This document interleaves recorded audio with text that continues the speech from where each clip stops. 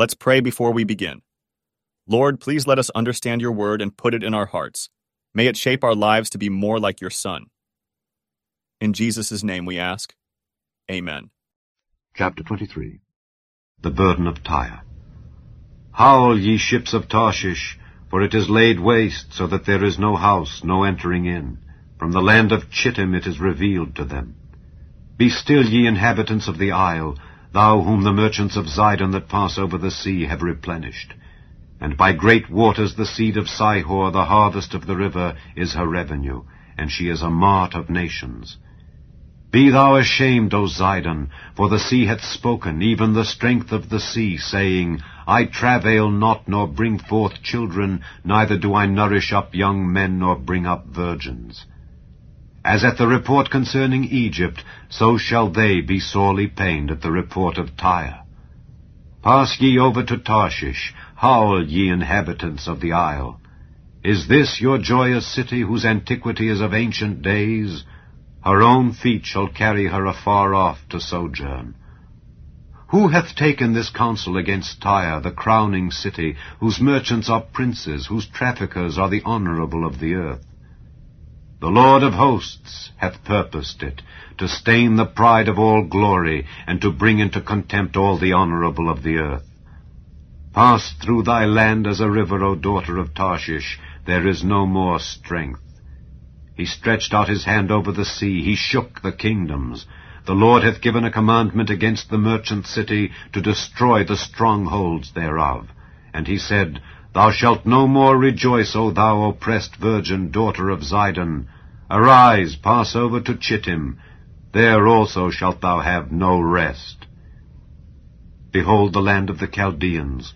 This people was not till the Assyrian founded it, for them that dwell in the wilderness. They set up the towers thereof, they raised up the palaces thereof, and he brought it to ruin. Howl, ye ships of Tarshish, for your strength is laid waste. And it shall come to pass in that day that Tyre shall be forgotten 70 years, according to the days of one king. After the end of 70 years shall Tyre sing as an harlot.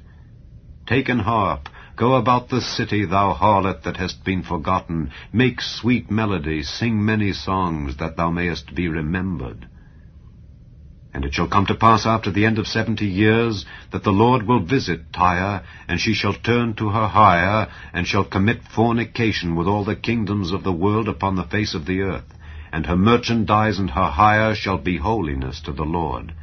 It shall not be treasured nor laid up, for her merchandise shall be for them that dwell before the Lord, to eat sufficiently, and for durable clothing.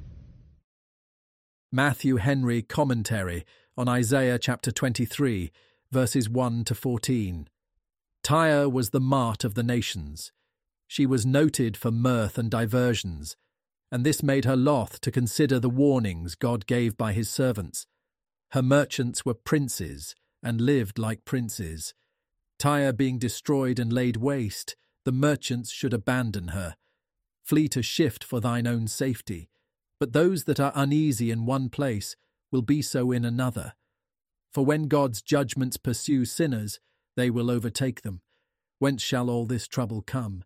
It is a destruction from the Almighty. God designed to convince men of the vanity and uncertainty of all earthly glory. Let the ruin of Tyre warn all places and persons to take heed of pride, for he who exalts himself shall be abased. God will do it, who has all power in his hand, but the Chaldeans shall be the instruments. Verses 15 to 18. The desolations of Tyre were not to be forever. The Lord will visit Tyre in mercy, but when set at liberty, she will use her old arts of temptation.